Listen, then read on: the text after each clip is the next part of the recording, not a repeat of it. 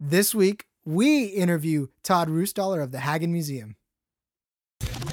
From 8th Street to 8 Mile Road, from I-5 to Highway 99, Podcast Stockton. Stockton. I love this town. Most miserable city? I don't think so. The show all about the great life in Stockton, California. This is Podcast Stockton.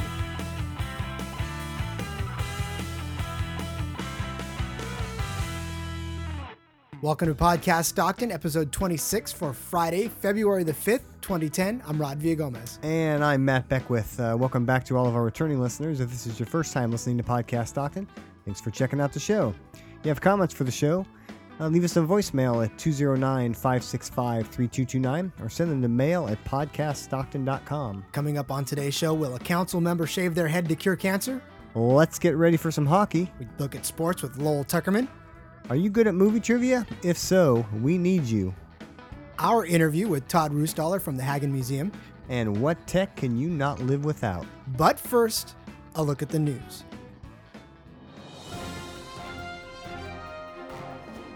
Stagg High School will play host to a National Black History Bee next week, presented by Lend Your Hand Incorporated, a nonprofit organization based out of Elk Grove.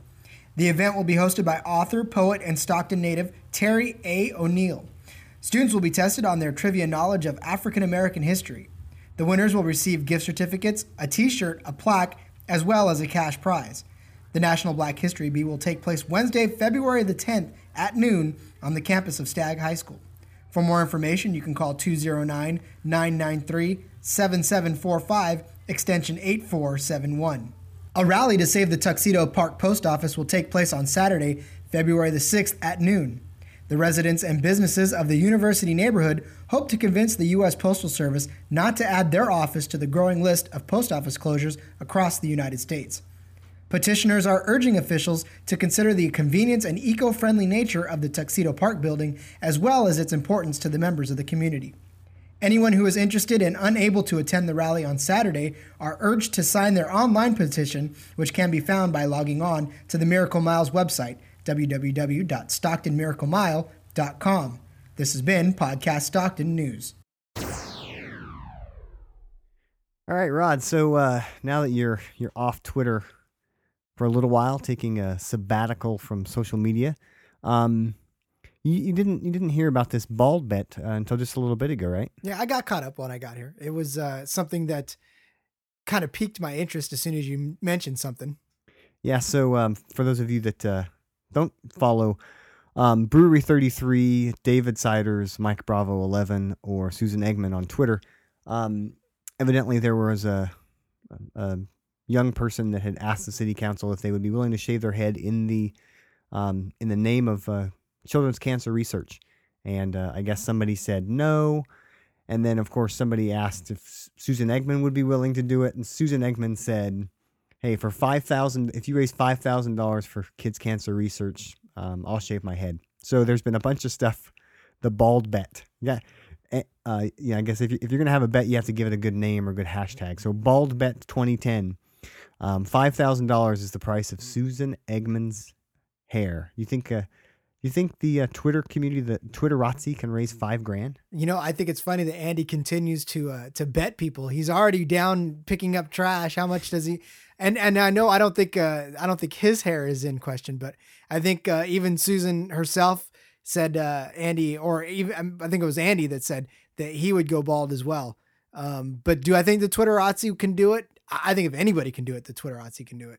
Yeah, for $5,000 for her to shave her head, I think so. I didn't see if there was a timeline that had to be done in a certain amount of time. I don't know. I don't have the details. I was just catching up just right before we started recording. But I talked to Mike Bravo 11, my brother, and he had an idea. He said, "Hey, you just need a little bit of money for all of the people that follow Brewery 33." So a little over $12 a person. Yeah, right? $12 per person or something like that. So it'll be interesting to see what we come up with or what Andy comes up with for fundraising ideas. I'll certainly throw a couple of bucks in the name of children's cancer research to see Susan shave her head. I would be willing to shave my head, but I don't have much hair, so. Well, I'd shave my head. I mean, that just to me, because You have hair. I do have hair, and it'd be a chance for it to grow back even, and just a flashback from basic training. So it's nothing new to me. I've had my head shaved more than once. Maybe not completely bald, but I'd take it down to the nub like I did in basic training. Yeah, you got to go bald. That's the thing. Slick, straight edge. Yeah. Okay. Well, I could probably try to do that. I don't know how good I look, but Well, only one way to find out. So we'll like I said, we don't have a lot of details so far on the bald bet. If you do not follow Susan Eggman or Brewery 33 on Twitter, if you're not on Twitter at all, you want to get a little bit more information about this or how you can contribute, reach out to either Rod or I. You have our email, phone number, all that stuff. Leave us a note, comment on the show notes, and we'll get back to you. But if you're not on Twitter and you want to get more info, and certainly if you want to contribute, let us know. I will certainly be making some donation. I want to make sure that we get near that 5K. So what say you, Stockton? If you have a little bit of extra spare change, throw it our way and see if we can get Susan Eggman. I feel bad, Rod, because Susan Eggman's a friend of the show. And, she is, but if she offers to shave her head, I know our cameras will be there to catch that action. That's for sure. We should ask for an exclusive. We'll get the exclusive. We don't have to ask for it. We'll just be there, whether they want us there or not. True. I think Andy said something about doing it on Ustream. That's a good idea. So, we'd be there with the cameras rolling. Yeah, more to come. We will talk with Brewery 33 and/or Susan Eggman, and yeah, there you go. And update our listeners next week. This is Tom Mondragon from episode 1, and you're listening to Podcast Stockton. Hey, Podcast Stockton listeners. This is John Remington coming at you once again from ClosetGoodies.com, bringing you the ads of the week. This week, we have mini automobiles for sale, Harley-Davidson die-cast replicas, and don't forget, Valentine's Day is right around the corner, so check out ClosetGoodies.com for those awesome Valentine's Day specials. Thank you for using our website, where it's always free for you to search and post ads. And thank you for listening to Podcast Stockton. So before my absence from Twitter, there was a flurry of activity regarding a growing trend now is the Tweet Up, it is known. And that is where the Stockton Thunder will have many, many guests from the Twitter community and everybody getting together to watch a good old-fashioned Thunder game. Yeah, so Friday, February 12th, Stockton Thunder take on the Ontario Reign. It's actually the only Thunder home game in February. So that worked out pretty good. But my wife and I and one of our daughters went to a game last week. Gabriel Abraxas579 on Twitter from the singlemaltversus.com. He was like 6 or 7 rows down from us. Saw Wes and his family there. Nerf Squeezer there. There's a few other of the Twitterazzi. Interestingly enough, I had tickets to that game. Oh, that's right.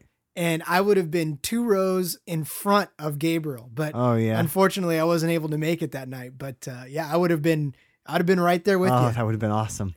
So there was some Twitter conversation that night and then the following night between Manuel and Mike and Gabriel about maybe getting more people together for a game, because Manuel's never been to a game. Omar Vargas, Omar Design 209, has not been to a game. So there was a bunch of talk, and then Greg got in the mix, Greg Barr.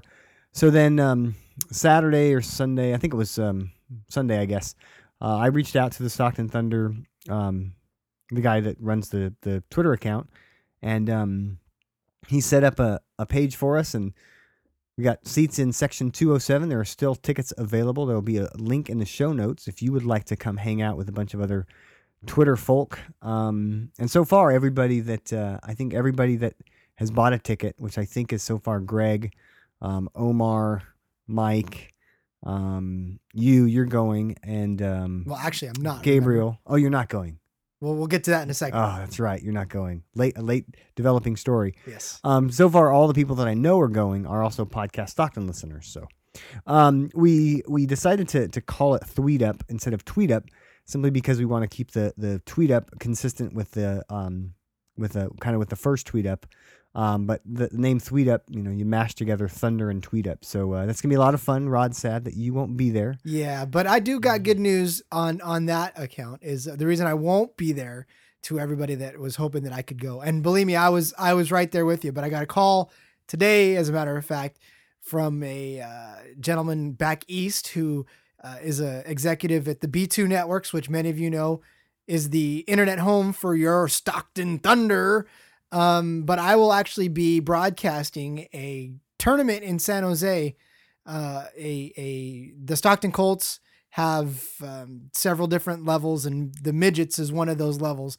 Well, the midgets are having, I'm not sure if the Colts are going to be a part of it or not, but anyways, it's going to be going on at the San Jose, the Little Sharks Arena, not the big Sharks, but the Little Sharks. And it's going to be a tournament. It's going to last 4 days from the 12th through the 15th. And Chris the Greek from Twitter is actually going to be going as well, if he hasn't tweeted it by now. Not sure if you wanted to make it public, but there it is, Chris. You're public now. There you go. So congratulations on finding a gig over the next weekend. Hey, and thanks to everybody for understanding and just being such good sports about my absence. It's tough. It's difficult. I miss you all. And, but it's reasons like this that I had to take the break, and you can see already there's results from it. So, again, just thanks for your guys' support. Yeah. Well, everybody, a couple of people ask me every now and then about you, and I mean, you may be off the interwebs, but I mean, you and I talk every day. Yes. So, I still have access to Rod, but for the rest of you guys, Rod, they'll still be there when you wake up from your hibernation, and yes. you're still down with Podcast Stockton, so that's cool. So I'll make the next March Tweet Up. Yes, there you go.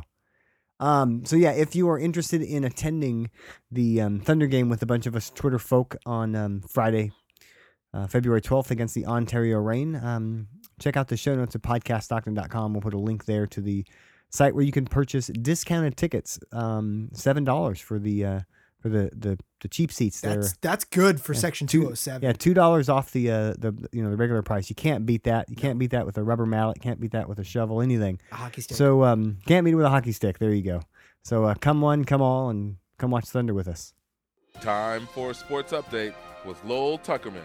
With Lowell Tuckerman. With Lowell Tuckerman. Lowell Tuckerman here with your podcast Stockton Sports Update. The Thunder will be on the road Friday and Saturday to take on the Ontario Reign. The Thunder are 20-17 on the season, and they are 8 points behind the Pacific Division leading Bakersfield Condors.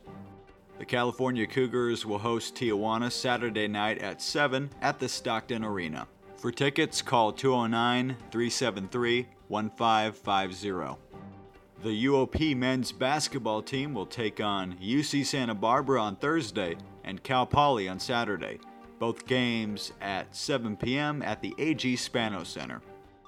The men's and Lady Mustangs basketball team will have a doubleheader Tuesday night. They'll take on Diablo Valley College. The ladies will get started at 6, and the men's will get started at 8. That is your podcast Stockton Sports Update. I'm Lowell Tuckerman. Now back to Matt Beckwith and Rod Villagomez. Lights, camera, literacy? I think so. So Friday, March 12th at the AG Spano Center at University of the Pacific is the 19th annual Trivia Bee. And the theme this year is lights, camera, literacy. Rod, have you ever done this event, the Trivia Bee? No, but I've seen it on SJTV, and it looks like a blast. So this event is put on by the Library and Literacy Foundation, and I will tell you that this event is probably my favorite event of the year. I've only done it a couple of times, and it's been a few years since I've last went. But this event is an absolute blast. So this is 3 people competing in teams getting asked trivia questions, right? Yes. So there are organizations throughout Stockton that put together these teams of 3 people, and you're up on the stage, and everybody dresses up in costume based on the theme. That's where the problem comes in, because it's 3 people to a team, and there's me, and there's you. That leaves an empty spot, doesn't it? That does leave an empty spot. So we are opening up a seat at the table with Podcast Stockton to join us at the 19th annual Trivia Bee. The only catch is we want to win this thing. Doggone right. Yeah, we want to win it. And I will tell you, in the 2 times that I have participated, I've got blown out in the first round. I do not want that to happen again. I do not want a three-peat. So we want somebody that has good, they have a good knowledge base of movies and Hollywood stuff, because as far as I can tell from reading their website, the theme being lights, camera, literacy, it said the website says on Friday, March 12, glitz and glamour come to the 2010 Trivia Bee with the theme of lights, camera, literacy. Join us for this one-of-a-kind Hollywood-style event. So it's got to be about movie trivia. Yeah, it leads me to believe that you got to know a little bit of something about what goes on the big screen. Now, I know I do. I know you do. No, I'm not. I don't think I'm that good. Really? And I'm a little worried about movie trivia, especially on the spot. I mean, people they say, "Oh, I could play Jeopardy all day at home," but when you get up in front of the lights, there's a little bit of this. At this event, it is an absolute blast. I've never done it at UOP. It's always been at the Civic Auditorium, but it's a blast. There's tons of other teams. There's an audience member that the audience members laugh when you get it wrong. But it's publicly humiliate you. Yes, it's a great organization. The Library and Literacy Foundation support literacy programs throughout San Joaquin County all year long. And like I said, we're going to open up a seat at the table. We're going to pay for this, so you don't need to bring anything. Of course, if you want to make an additional donation in your own name, in our name, that would be certainly gracious of you. But if you want a free night of participating in the Trivia Bee, and you can bring a guest, we'll pay for your guest to sit in the audience and laugh at you and get things wrong. Yeah, and laugh at you. But here's a couple of things. So you have to be willing to or you have to have some knowledge of Hollywood or movies, because like I said, you might have to carry me. Maybe Rod knows more, but you're gonna have to carry me. And you have to be willing to dress the part. See, Matt and I, we're kind of used to making fools of ourselves, but if you have too much pride to dress up like your favorite actor or director or zombie, then you don't belong at the table with us. Right. We have no idea how we're going to dress. But I am not going there without some kind of goofy outfit. So if you want to be involved and help us try to win this thing, and you know a lot about movies or Hollywood trivia, just give us a call, send us an email, get in contact with me or Rod, and we'll chat. If you don't want to, but you know of somebody in Stockton that even if they're not a listener to the show, but they are they just know everything about movie trivia, tell them to call us. We would, like I said, we're going to need one person to sit with us that really has a good understanding of Hollywood trivia. And we'll be screening it too. So don't just think you can send an email and be in. If you don't know anything about it, we'll be screening. That's right. We're out of the responses that we get, we're going to make sure that we pick the person that is the most up on movies. So don't be surprised if you get a response back from us with some random question about a movie, because we'll call you out real quick. Right, or we may just show up at your home or your place of business, and so then that way you can't do a quick IMDb search. So, and then also, if you're not interested in joining us at the table, but you do want to come out and support us and watch us up on stage and make fools of ourselves, likely, tickets are $20 to just come and watch and eat. There's great silent auction. There's it's a great day to give back to the Library and Literacy Foundation. And like I said, if you want a seat at the table, that we have one open for you. Just gotta be willing to meet the criteria and get ready for some lights, camera, and literacy. Interested in becoming certified in hazardous waste operations and emergency response? Out of work and want to start a new career? This is Dawn Beckwith from Greenworks Environmental Services, and we have a class starting Monday, February 8th. After the successful completion of this 40-hour training, you will be HAZWOPER certified. The cost of this 1-week training is $150. For more information, call me at 603-7104.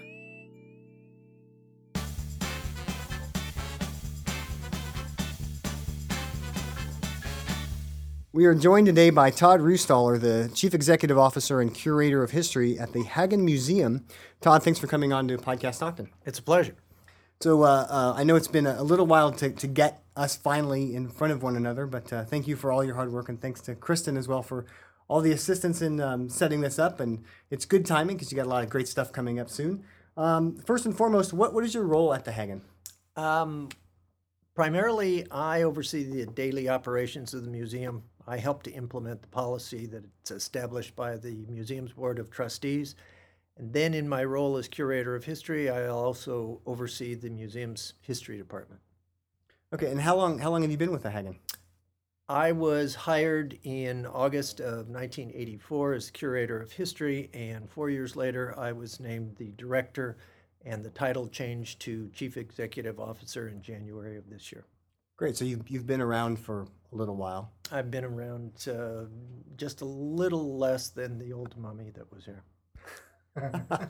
Good one.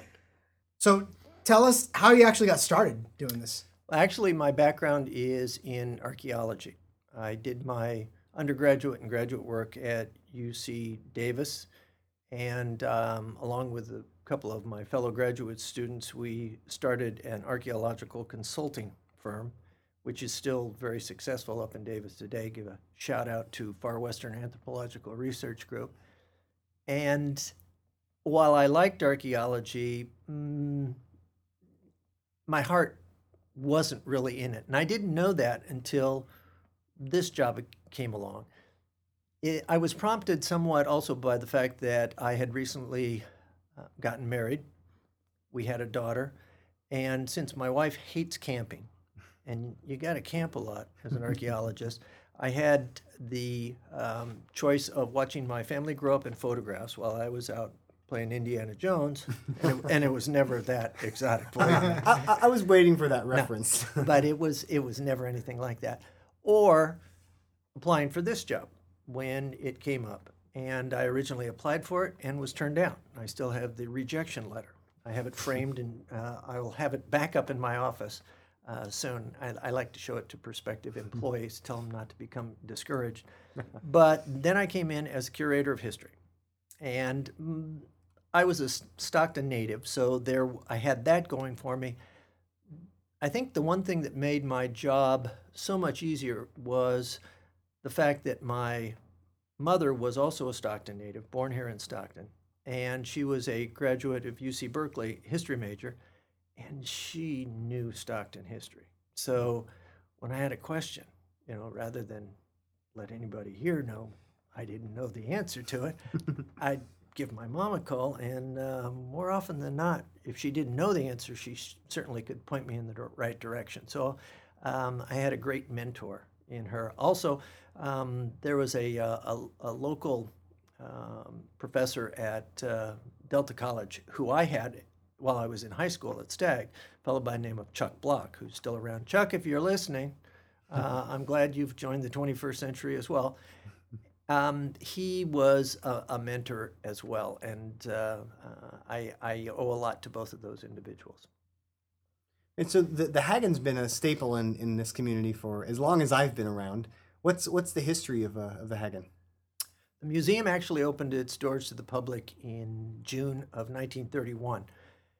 It had come about because a number of people very concerned that we were losing a lot of our tangible links with the past. And so they formed what today is still known as the San Joaquin Pioneer and Historical Society. It was incorporated in February of 1928, and the purpose was to build a museum here in Stockton. There was no museum. So originally it was going to be just a history museum, and they were bringing in funding. After a year of fundraising, they had less than $700 in the bank, and it looked kind of bleak. Two folks back in New York said, listen, we'll give your historical society $30,000 and 180 paintings from our family's art collection if you will expand the focus of your history museum to include an art wing. Well, you got $700 in the bank. What do you think they're going to say? Mm-hmm. Right. And so they accepted the offer, and this was Bob McKee, Robert T. McKee, and his wife, Isla Hagen McKee. The Hagens, very wealthy California family who had put together through 3 generations, a wonderful art collection. They had moved back east in the 1890s, but they had always still kept a link with California. They had friends out here. And Bob McKee, of course, who married Isla in New York in 1924, he was originally from Stockton. And so he had a number of friends and relatives who sat on the board of trustees of that San Joaquin Pioneer and Historical Society. He knew that they wanted to build a museum.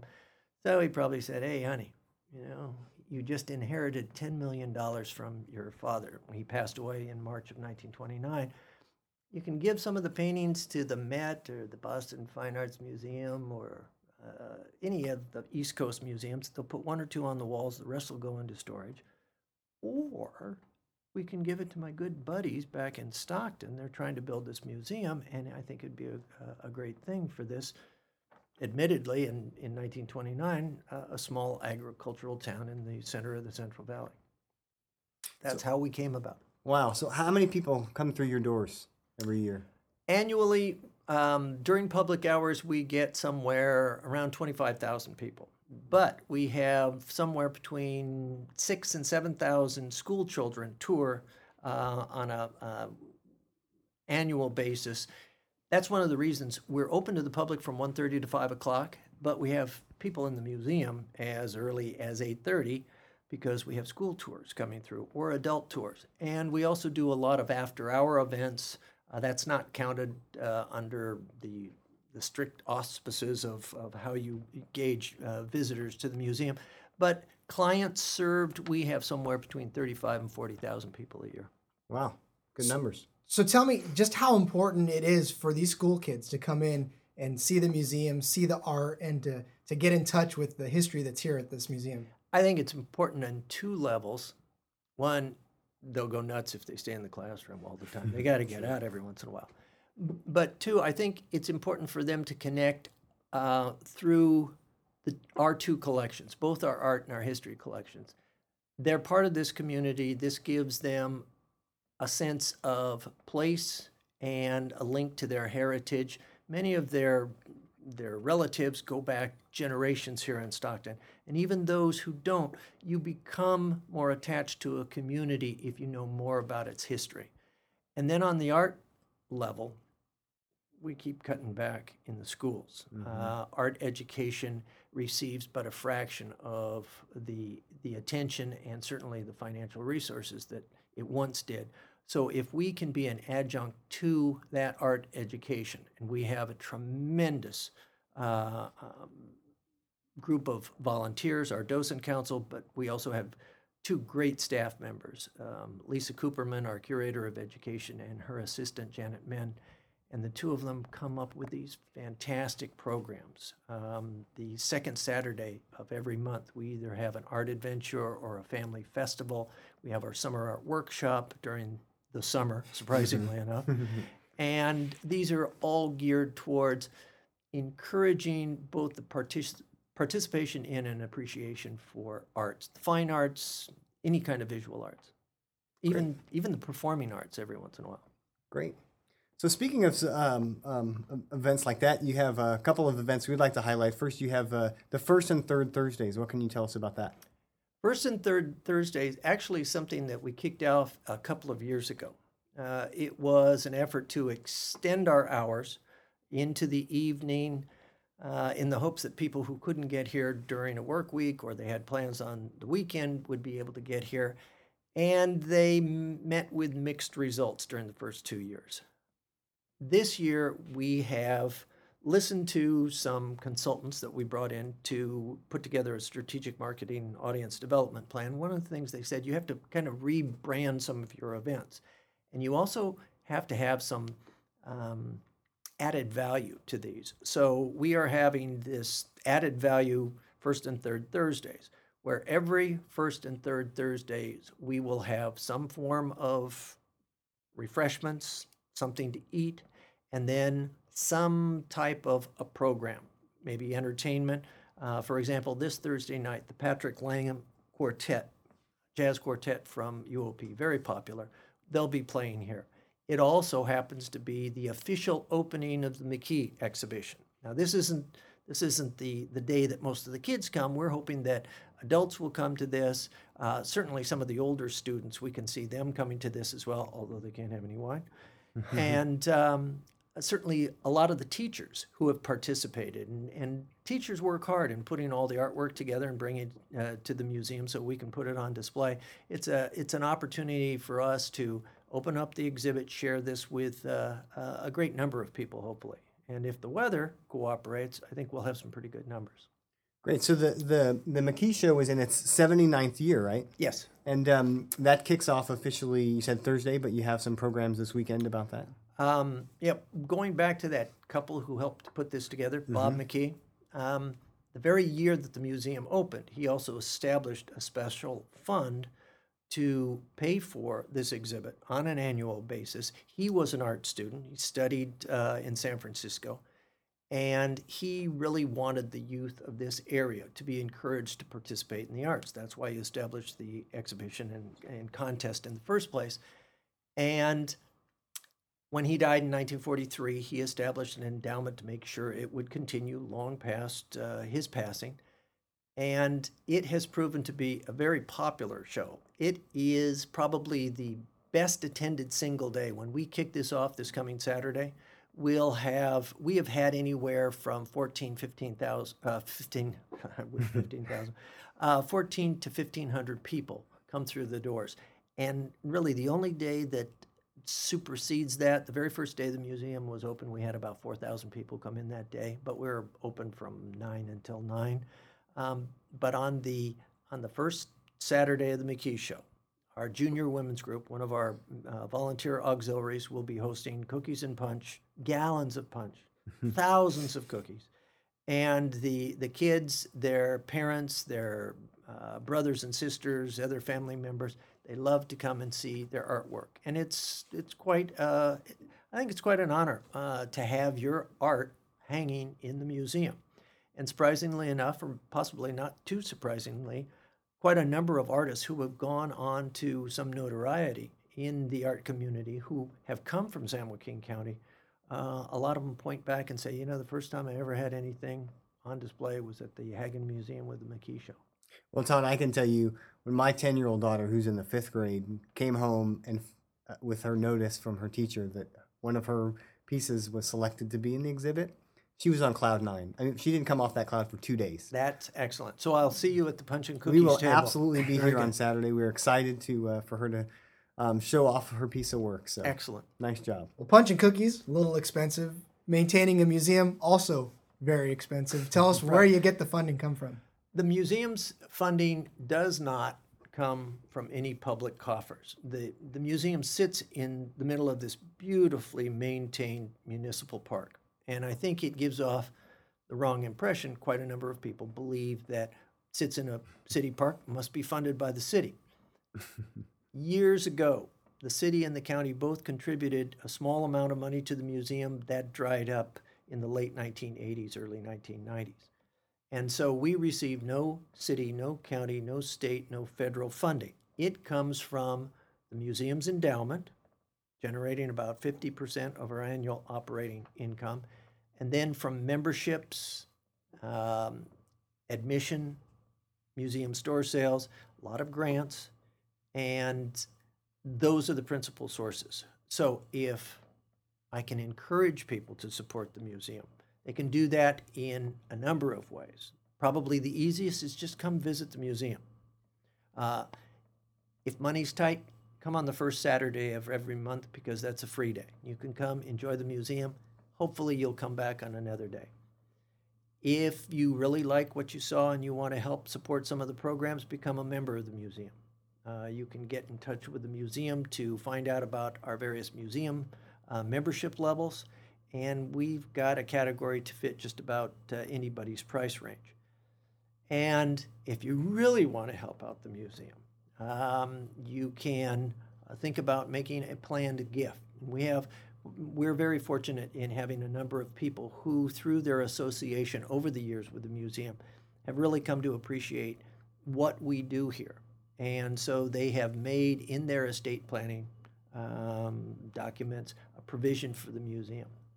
And that usually goes into the museum's endowment, which generates income on an ongoing basis. Wow. So do you have a favorite, personally, do you have a favorite exhibit here at the Hagen that you've ever had? I've got a couple of favorites. One of my favorite history shows that we assembled here in-house was called Camp, and it dealt with the evacuation and relocation of Japanese Americans in San Joaquin County, both to the fairgrounds for the Assembly Center and then those who were shipped back to Rower, Arkansas. And it gave me a chance to interact with the Japanese American community locally, and I think we put together a very powerful show. That was back in 1988, I think. More recently, the Pulitzer Prize, there was an exhibition called Capture the Moment, and it featured Pulitzer Prize photographs from its inception in the early 1940s all the way up to the current winners, and that show was in 2005. More recently, in 2006, we put together a wonderful exhibit on the work of the very famous commercial artist by the name of J.C. Leyendecker. J.C. Leyendecker was probably one of the most prolific, one of the most popular artists the first half of the 20th century. He was a mentor to Norman Rockwell, for example. He actually did more covers for the Saturday Evening Post. He beat Norman Rockwell by one. Very, very popular. The museum happens to have one of, if not the largest collection of original works by J.C. Leyendecker, who within the last 10, 15 years has become increasingly popular. We spent a great deal of money restoring these because they're commercial. They were done for magazine covers and advertising. They were never meant as fine art. So they really didn't receive the care that they should have received. So we, over about a decade, we conserved these works. We sent them out to various conservation facilities and had them worked on. This was expensive. We had everything framed. In 2006, during the museum's 75th anniversary, we had a special exhibition, and then we sent it out on a national tour.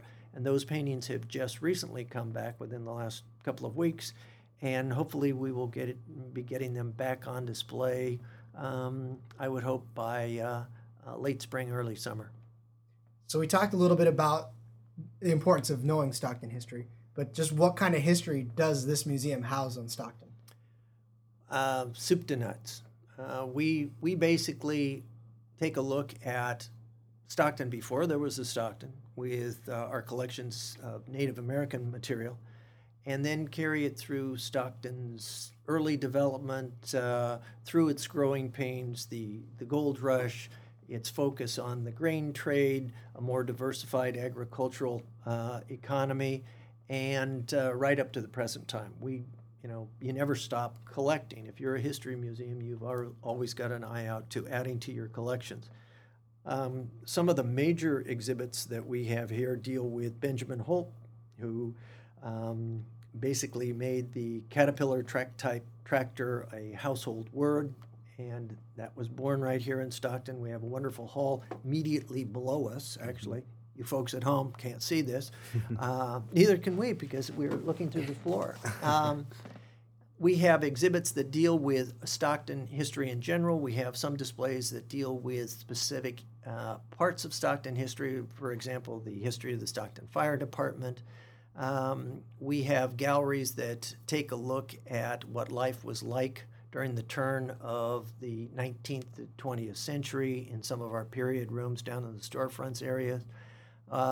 We have a California room that takes a look at California history from a unique angle. We take a look at it from a Stockton-centric standpoint. As you go through time, you become more and more focused on events as they related to the city of Stockton. So we have a great deal that deals with Stockton history, and of course we also have a wonderful library archives with a great deal of material. Researchers make use of our facilities. We have tens of thousands of photographs, books, manuscripts, ephemera, all dealing with various aspects of Stockton history. So we couldn't really do an interview at the Hagen without bringing up the Mummy. Oh. Now I don't know. Wait a minute. I don't know if I can go on. Yeah, it was not an approved question. I've been blindsided. Take off my microphone. I'm leaving the room. Do you still get people coming in looking for the mummy? Oh, sure. Yeah.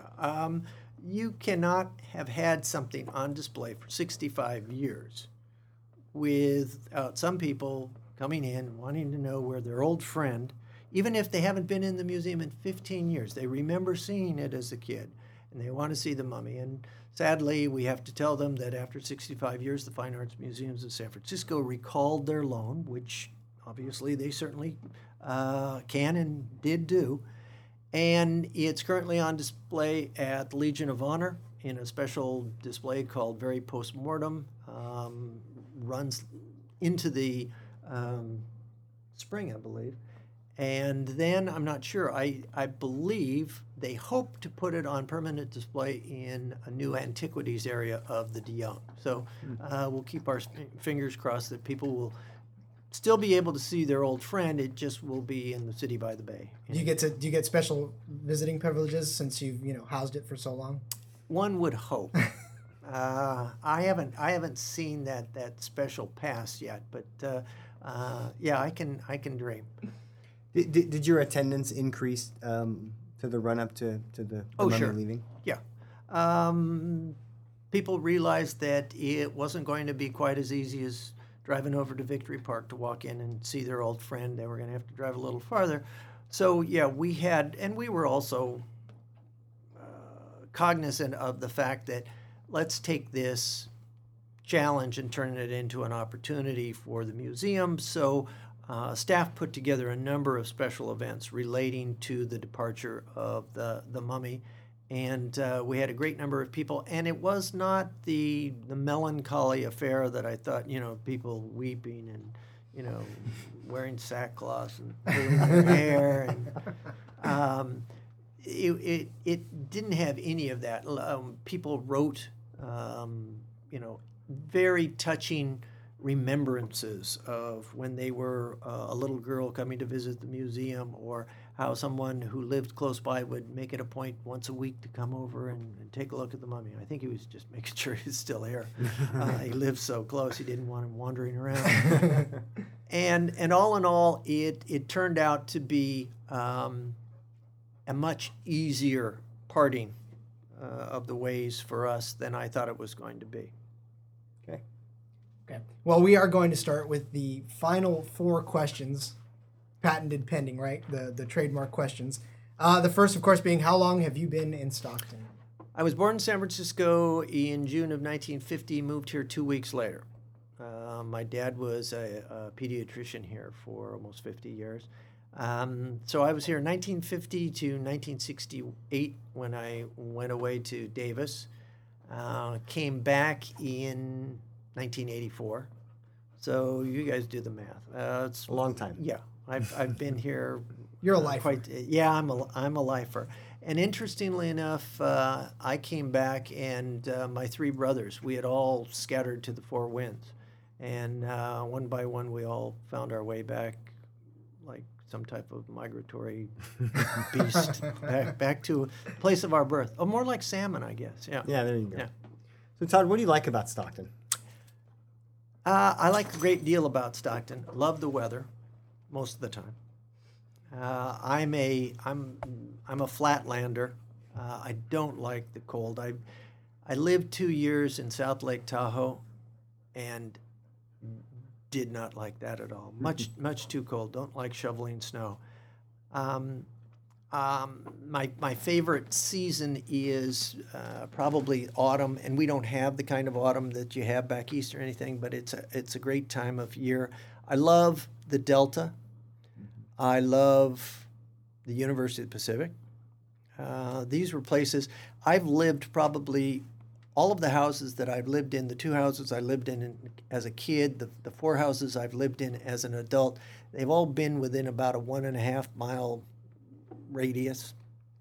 And there are neighborhoods that seem like old friends to me. And I think the fact that Stockton, with 300,000 plus people in the greater metropolitan area, still can maintain a small town feel I like that a great deal as well. Well, I'm with you on the cold part. I lived on the East Coast, and I hated shoveling snow. So great thing to like about Stockton, which takes us to, what is your favorite Stockton memory? Oh, I've got a couple. I think I liked the fact growing up in the 50s, I can remember friends and I would have dirt clod fights in vacant lots when there were still vacant lots in this area. I can remember staying out late on summer evenings. Our parents thought nothing of letting us stay out till 10:30, 11 o'clock at night. And I lived right down the street from the museum on the corner of Rose and Baker. And my friends and I would come down to Victory Park. And this was the place in the evening you could catch toads and crawdads and watch the bats fly by.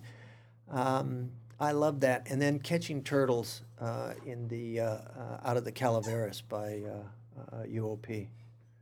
Strange memories.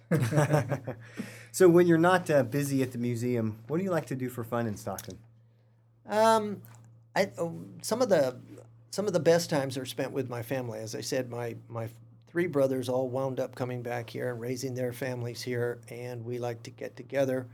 And my wife and I take great joy in walking our dogs, again, through UOP, gorgeous campus, and along the Calaveras River. I've got my eyes open for the turtles while I'm out there. And, of course, Riley and our other two dogs, they're on cloud nine when we're out doing that, and seeing them happy makes us happy. Great. Well, Todd, thanks so much for your time and letting us come and invade the museum after dark. Certainly. Rod and I are hopeful that things will maybe come alive as we're walking through. Well, yeah, you do have to get out before the Tyrannosaurus Rex skeleton starts running through the place. But other than that, you're welcome to hang out as long as you want. As long as Robin Williams can save us, then we're good. Yeah, exactly. So if listeners want to find out more about the museum and becoming a member and some of the information on exhibits, where can they get information? We have our website, which is www.hagenmuseum.org. We have a general info email, which is info@hagenmuseum.org. General telephone number, area code 209-940-6311. And I think those are... And you're on Facebook and Twitter? Oh, we're on Facebook and MySpace. And Twitter. You know how those just rolled right off the tip of my tongue. I'm so technologically adept here. But yeah, we do encourage people to check out any of those sources. We're very fortunate in that the Record also runs a number of our stories. You can go to recordnet.com to see some of, I think, the latest story having to do with the McKee Show and Gary Carlos and the judge who, as a very young man, was successful with an art piece that turned him into an artist on his own right. Great. Well, thanks again, Todd. We appreciate the time. My pleasure.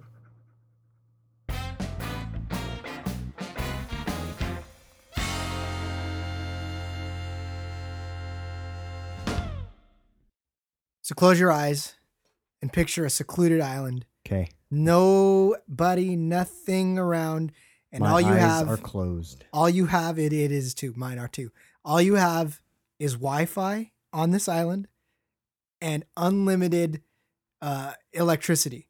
Oh, we didn't say that. Well, you got to have it because in some of these tech gadgets, well, that may change the answer. No, okay, well then no, you have no electricity, but you have a really, really long battery life on whatever tech you need. Nice. If you're there and you're alone, what one piece of technology would be there with you? That's what we want to know. That's what we asked you. What one piece of tech can you not absolutely positively live without if you were crashed on a plane like Lost? Like Lost. Did you watch Lost this week? No, I did not. Do you watch Lost? I do not.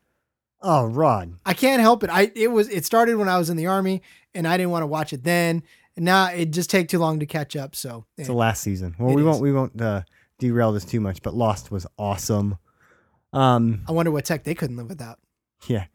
Although you don't want to start in this season. It's horribly confusing.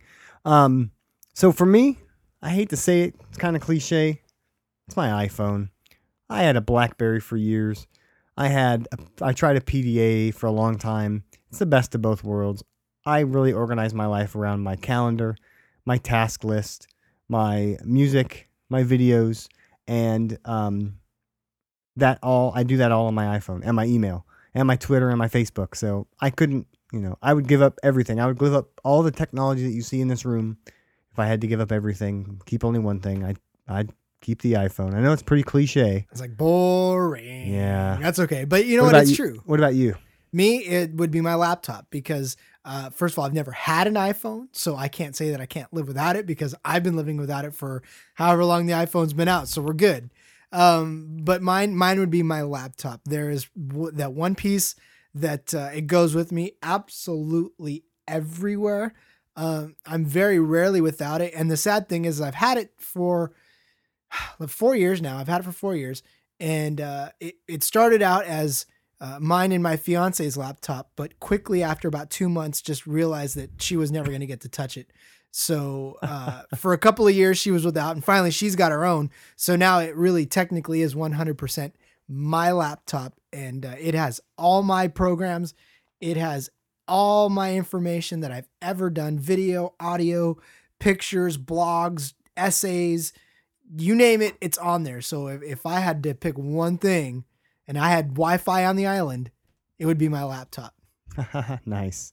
Well, we did get some responses from folks out on Twitter and Facebook and voicemail. So let's see what the audience says. So starting with Facebook, and by the way, if you're not a fan of Podcast Stockton on Facebook, shame on you. Facebook.com/Podcast Stockton.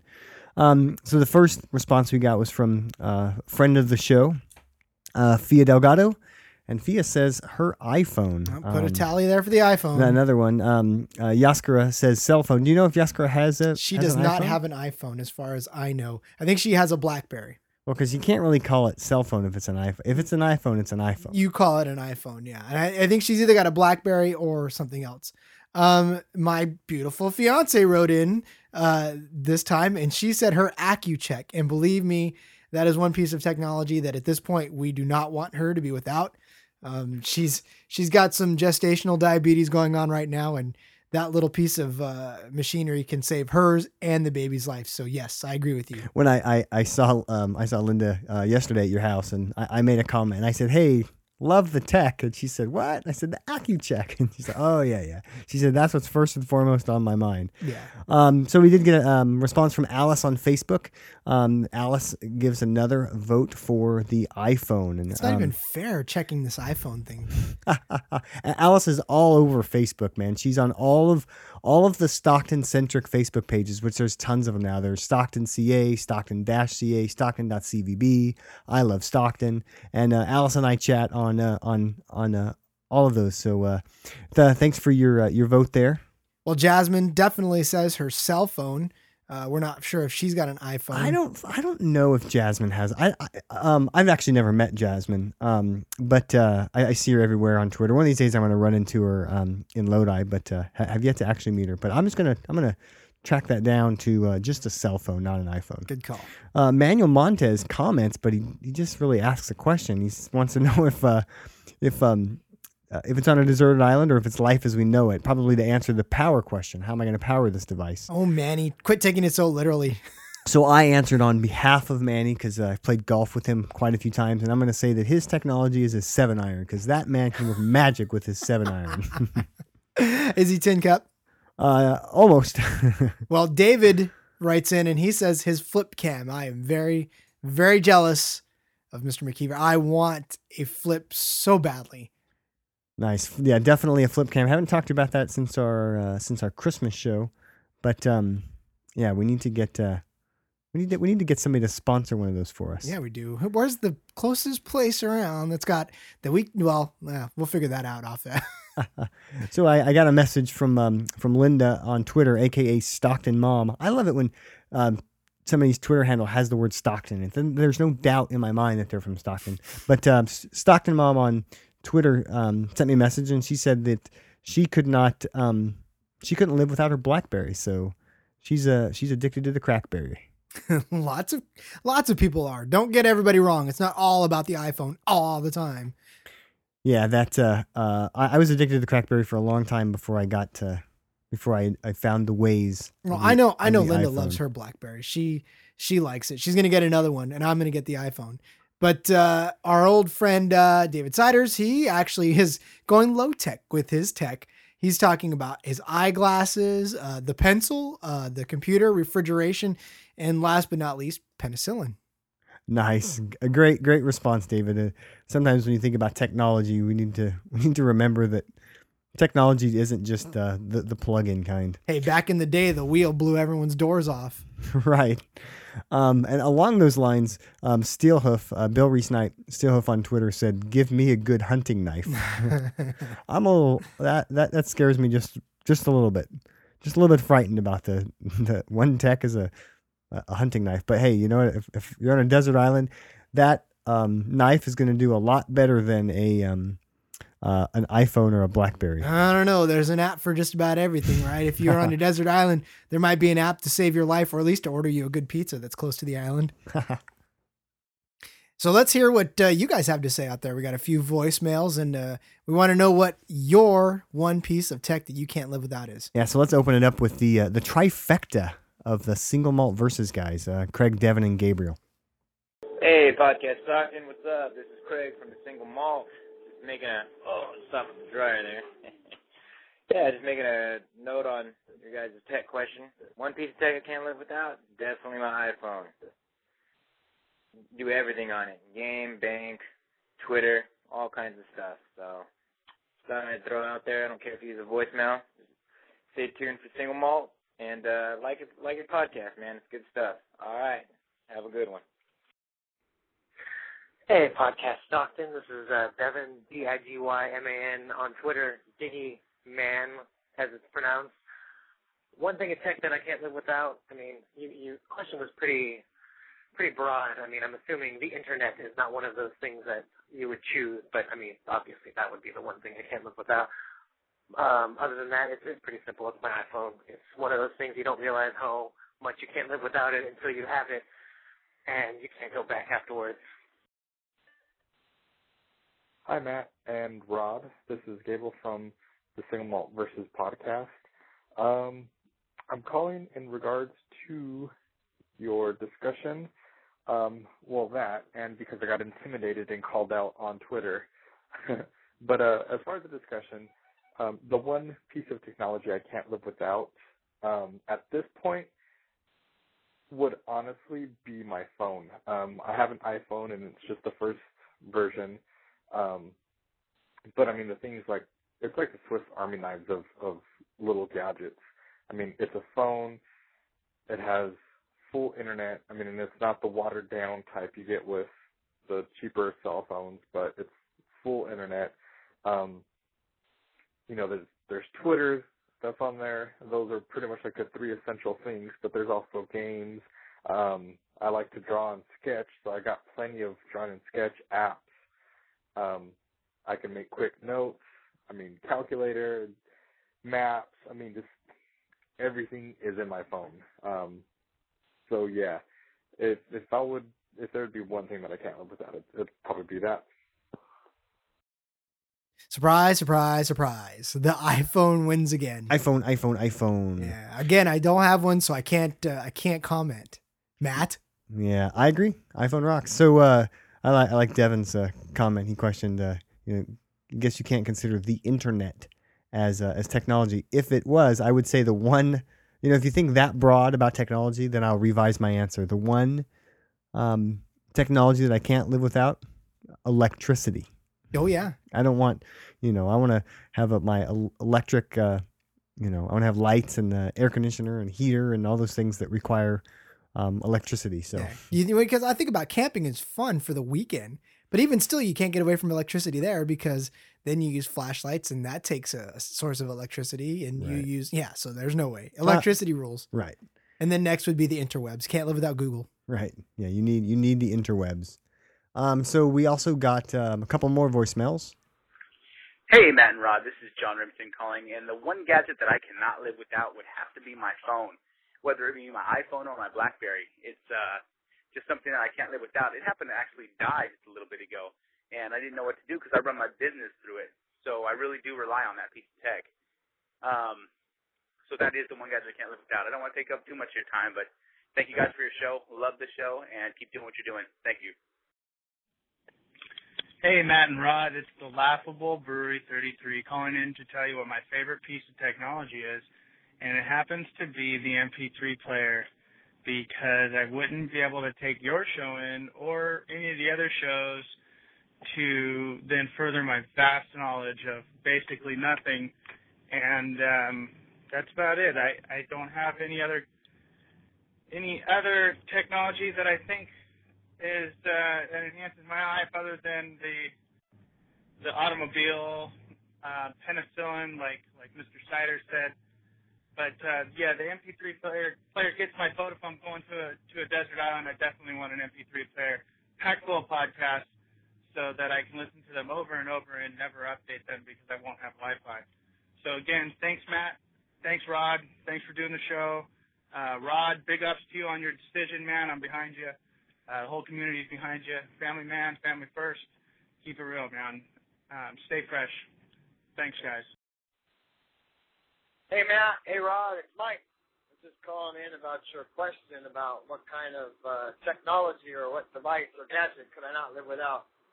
I think if you know me, it's pretty obvious that I don't think I could live without my iPhone. I do everything on my iPhone. I work on my iPhone. I play on my iPhone.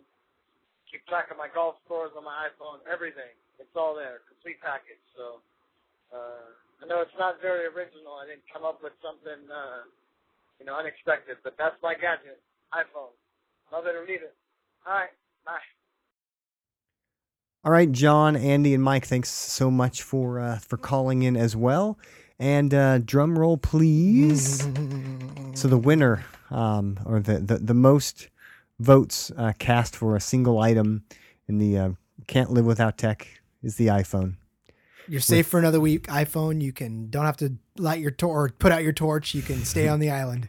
Right. So eight solid votes for the iPhone. A total of 12 though for the iPhone, BlackBerry, cell phone category, which means there's lots of mobile people, or people, they don't want to give up their mobile device. We are all phone junkies. Well, you think you're a phone junkie, but try going without for a little while. When money makes you have to cut something and the phone goes, you find out quickly you can kind of live without your phone. Of course, I didn't have an iPhone. I did pick the LG Insight instead of the iPhone.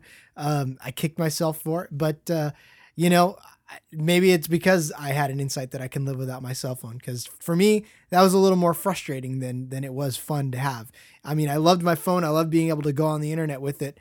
But again, it was a Windows mobile phone, which meant I couldn't do a whole lot of anything. So again, me, I can live without a cell phone. I've been living without. You're proving it. I'm proving it. I'm walking proof that you can live without a cell phone. Hard, but you can do it. It's interesting. I just thought about this, but when you and I were growing up, and probably most of our listeners were growing up, we would call our friends, and oftentimes somebody else would answer, and we would have to say, "Hi, is so and so there?" That doesn't happen with cell phones. No. So, like my oldest daughter, who has a cell phone, she probably never has to ask for somebody. And I kind of forgot about that. But now when I call you, I call your house. Most of the time you answer, but every once in a while, Linda will answer, and you guys have caller ID. I know that because it's me when I'm calling. But it's just the lost art of just saying, "Hello, this is Matt. Is Rod there?" Kids don't have that, because when you have a cell phone, it's your personal number. Nobody else is going to likely answer your phone. And if they do, then you got somebody to answer to. Right. Why are you answering someone's phone? Yeah, exactly. I didn't call you. So yeah, thanks everybody for your calls, your tweets, your Facebook. Thanks for participating in the podcast Stockton Tech Talk. We need a cool name. I don't know if Tech Talk is cool enough, but we appreciate all of your feedback. Of course, you can always call in with comments of any kind to our listener voicemail line, 209-565-3229. You can call that as often as you like, as late as you want. It does not ring into a phone. You can also send email to mail@podcaststockton.com. You can tweet us, Facebook us. You can even record on those iPhones that you love. Record a voice memo and send it to us. Or do it the old-fashioned way and try to meet us face-to-face. Yeah, absolutely. So thanks so much for your comments.